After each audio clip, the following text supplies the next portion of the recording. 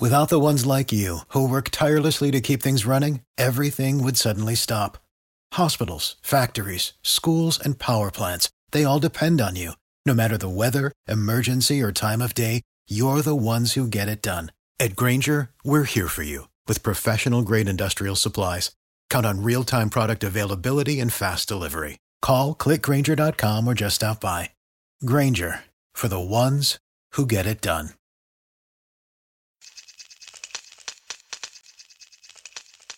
Hi, this is Stu Hodem with Believe in the Media Guide on the Believe Podcast Network. Do you believe? From Tuesday, February 28th through Sunday, March 5th, NFL Network will be live for more than 50 hours at the 18th NFL Scouting Combine from Lucas Oil Stadium in Indianapolis. While 33 NFL Network and NFL digital media talent will be present, analyst Daniel Jeremiah probably will be the busiest team member over those 6 days. Jeremiah is a former scout for 3 NFL teams, and most recently as the West Coast scout for the Philadelphia Eagles from 2010 to 2012. He was a national scout for the Cleveland Browns in 2007 and 2008, and he was a West Coast scout for the Baltimore Ravens in 2005 and 2006, starting with that organization as a personnel assistant in 2003 and 2004. Jeremiah played college ball as a starting quarterback for 3 seasons at Appalachian State University, graduating in 2000. With the Combine serving as an appetizer for the main course of the NFL Draft, April 27th through the 29th in Kansas City, Jeremiah spent over 2 hours last week answering questions about his player analysis. Here's his preview of the 2023 draft class and what he'll be watching at the Combine. I think it's going to be a fun draft. There's a lot unknown. We've got unlike last year, we've got some name brand quarterbacks that people are familiar with, that people have seen, that people have very strong opinions on. I think the league is very split on those guys, but I think this is a year where, again, you're going to see some players that are 12 or 13 on one team's board, and they might be 53 on another team's board, which is there's a lot of variance of opinion, and there's going to be some. There's going to be some fascinating storylines to follow as we go towards the draft. In terms of overall strength of the draft, I think it's a really good corner group. I think it's a good edge rusher group. I think the tight end group is the best I've seen in the last 10 years. It's outstanding. So, running backs is really solid. It's a fun draft at some of those positions. The quarterbacks, as I mentioned, are going to be a big storyline. I don't think the wide receiver group is quite what we've seen in the years recently here.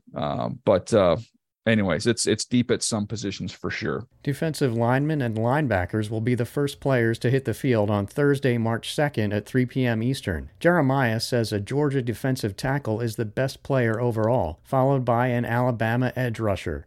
But another player on the edge from Texas Tech could go before one or both. Look, to me, the way I have them stacked, I think Jalen Carter's the best player in the draft from Georgia, and I think that Will Anderson's the second best player. But I know when talking to people around the league, and when I do mock drafts, you're trying to get, just a feel and, the potential outcomes there, and not just doing the same exact thing every single time. And I know that there's teams that have it really, really close, and some actually even prefer Tyree Wilson to Anderson just because of the size and the length and the attributes that he has there. But if you're asking me, I wouldn't be trading off of either of those two guys. We look at Jalen Carter or Will Anderson. I probably wouldn't want to get out if I were them, as desperate as they are for defensive linemen. And I think those are the two best guys. So kind of a two-parter there. What would I do? That was what I would do. I'd take one of those two guys. And then, but I do want to make sure that Tyree Wilson kind of gets in the mix. I remember doing a similar thing last year, trying to alert everybody that this Trayvon Walker from Georgia, hey, just know who he is and be aware and don't be surprised. So that's kind of the same thing I'm doing here, same formula. Among edge rushers, Jeremiah likes Wilson best. He also touts Clemson's Myles Murphy and Iowa's Lucas Van Ness, projecting these 3 players and Anderson to go in the first 8 picks. For me, it would be Tyree Wilson, by a pretty significant margin. I think there's a lot of buzz around him around the league. I think the league has it with him and Anderson a lot closer than people might think. He's got just freakish wingspan and burst and the ability to kind of use those long levers to get home. I think he's a really talented rusher. I think he's a big-time athlete. Unfortunately, I don't think we're going to get to see him do anything at the combine coming off the injury that he's had, so probably have to wait till the pro day on that one. But for me, it would be him.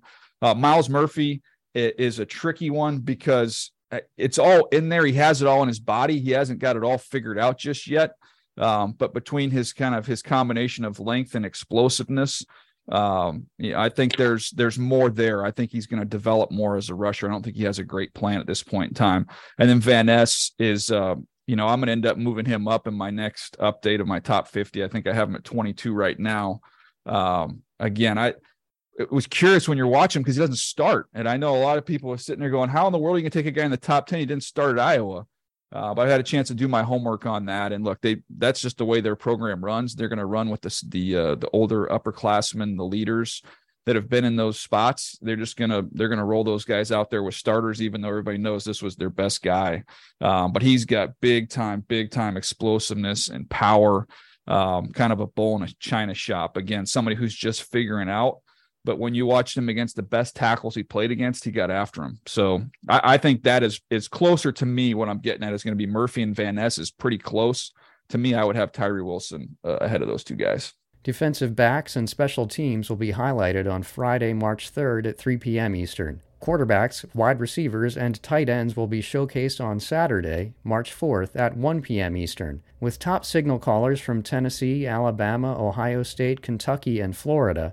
How many franchise quarterbacks does Jeremiah see? I would actually say 5 because, we'll see where Hendon Hooker lands. And again, I already kind of went down that road, but I know he's older, but I think he's got a chance to be a starter, be a solid starter. So I would say there's a chance to be 5, and they all have concerns. There's not it's not one of those years where you have Trevor Lawrence. It's not Joe Burrow. It's obviously it's not Andrew Luck. It's not that year where you say, okay, this is that one. Now I want to say can't miss, but it's going to be hard to miss. We don't have that. They all have warts. They all have flaws, but I think there's 5 potential solid starters in this group. I have it Bryce Young, CJ Stroud, Levis Richardson. But again, if you know who you have developing these guys and you have a plan in place, I think it's very close when you look at how those guys stack up. For me, it's Bryce, a gap, and then those other 3 guys, I think it's however they fit you, what plan you have in place, and how you want to use them. If you've got a veteran in place for a year, I think Anthony Richardson, you can make that case. You've got a coordinator that understands how to incorporate Will Levis's athleticism right now. I know, and talking to folks that have been through there, they rave about his ability to handle a lot of information. So if you think about Josh McDaniels and his offense, it's been kind of known as they can put a lot on your plate. It sounds like that's something he's comfortable doing. I would put Hendon Hooker in that same realm, just in terms of when they talk about his football acumen, he's going to be able to pick it up and handle a large playbook there.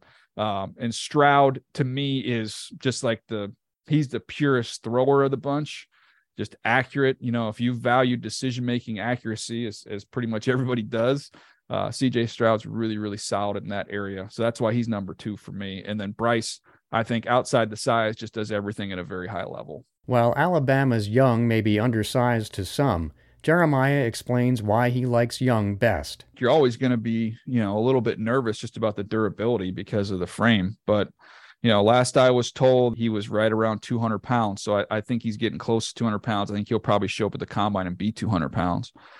So I know some of the rumors are out there he was going to be 180 pounds. That's not, he's not going to be that. We'll see how tall he is. But, he's got such good awareness and feel. I think he'll be able to protect himself because of that. He's, in terms of the ability, it's all there. I mean, every type of throw you want to make, he can drive it. He can layer the ball. He can make plays on schedule, off schedule. The talent is exceptional. You talk to people that have been at Alabama for a long time and they'll say, we'll see how it translates, but this is the best football player that we've been around. Like he is outstanding. So you're going to have to take a risk with any of these quarterbacks. It's just a different type of risk. Some might be, they're going to continue to develop. The accuracy is going to improve, or the instincts are going to get better. With Bryce, the gamble is just the durability. Is he going to be able to physically hold up? And, that's the the gamble I would take when you stack all these guys up. When you talk to people there, give you one example, they said he'll show up on Monday. They'll give, on Sunday after a game on Saturday, they'll have a game plan all ready for the next week. And normally the kids would come in and you'll start on Monday and you'll start digging into that. And they said he would show up on Monday with a list of questions and suggestions of how to do this with this protection and how you can attack this coverage with this.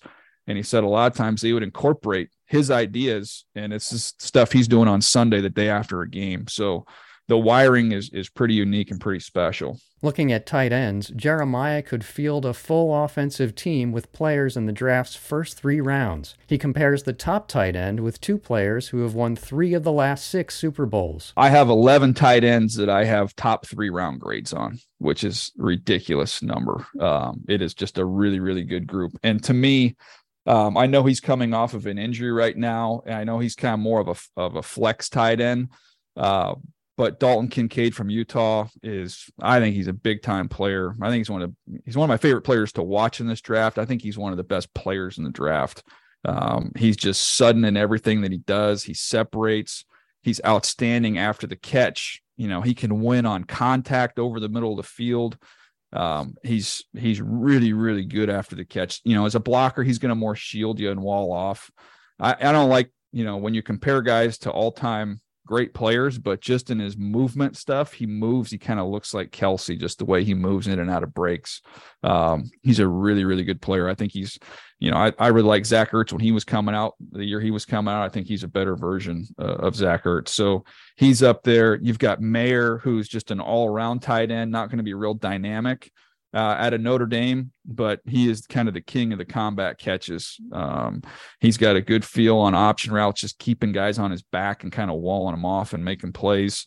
But a good overall tight end, good blocker.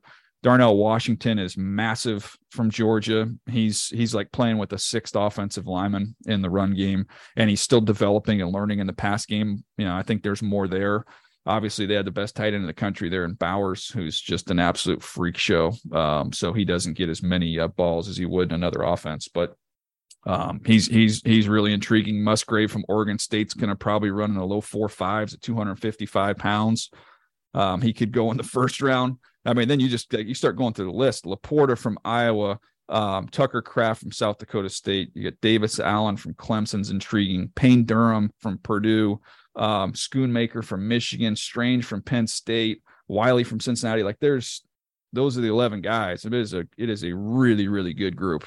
The scout in him comes out as Jeremiah describes why the combine, and not numbers in college, are a better gauge for talent at the tight end position. We've done studies on it, looked at it over the years, and it's just been a traits over production position. And it goes back to the basketball players, with Antonio Gates, and Jimmy Graham. It goes to George Kittle not having a ton of numbers there at Iowa.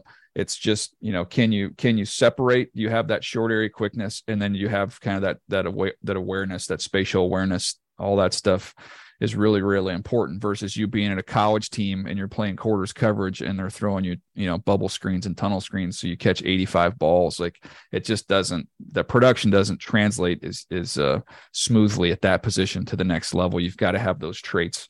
But in terms of, I don't think there's a uniform TE1 in this draft. When you talk to teams around the league, you'll hear different names mentioned.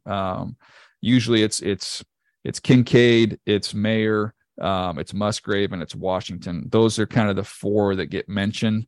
And I would say the feedback I've got back the most teams I talk to have Kincaid number 1 because of the passing game value. But that's, Mayer has his sponsors around the league as well. Jeremiah takes you inside draft strategy and explains why 3 of the NFL's final 4 in 2022 are so good, while the monsters of the Midway have work to do. You get to different places of trying to get your foundational pieces in place. And then it's obviously a lot easier once you have the quarterback in place. And then once you have a couple of those building blocks in place, then you have it's a lot easier to find those other pieces. But that's kind of where everybody starts. And I think, initially you want to line up in place. You want to eliminate as many of the of the reject players from your group as you can, have competent NFL players. And then once you kind of reach the point where you've got a competent team, you've got to have blue players, you got to have difference makers, and you've got to have, 8 to 10 of them. So I think that's kind of the way of doing it. And I think most teams are going to start quarterback and then the foundation pieces up front on the offense and defensive line. And that's where you are. But man, it's, you look at teams like the Chiefs, look at teams like the 49ers, you look at teams like the Eagles, and I mean, like the Eagles, they basically redshirted the draft class last year. They had so much roster depth, and they're going to lose a bunch of free agents, and they're going to have guys ready, waiting in the wings to come right in there. And then you look at some other teams and kind of like where the Bears are right now, and, gosh, you're just trying to get a competent group out there. So you got to kind of crawl before you walk there. On the final day of the Combine, Sunday, March 5th at 1 p.m. Eastern, offensive linemen and running backs will take the stage. As part of the NFL's recently extended partnership with Zebra Technologies, RFID tracking devices are knit into compression shirts, allowing for new data points and comparable data between NFL prospects and active NFL players as part of the league's Next Gen Stats initiative. Thanks for listening to Believe in the Media Guide. If you enjoy this show, please subscribe and rate the podcast on iTunes, and find us wherever you get podcasts, including Believe.com. That's BLEAV.com. I'm on Twitter at Hodem, HOTHEM as in Mary. Stay tuned and stay safe.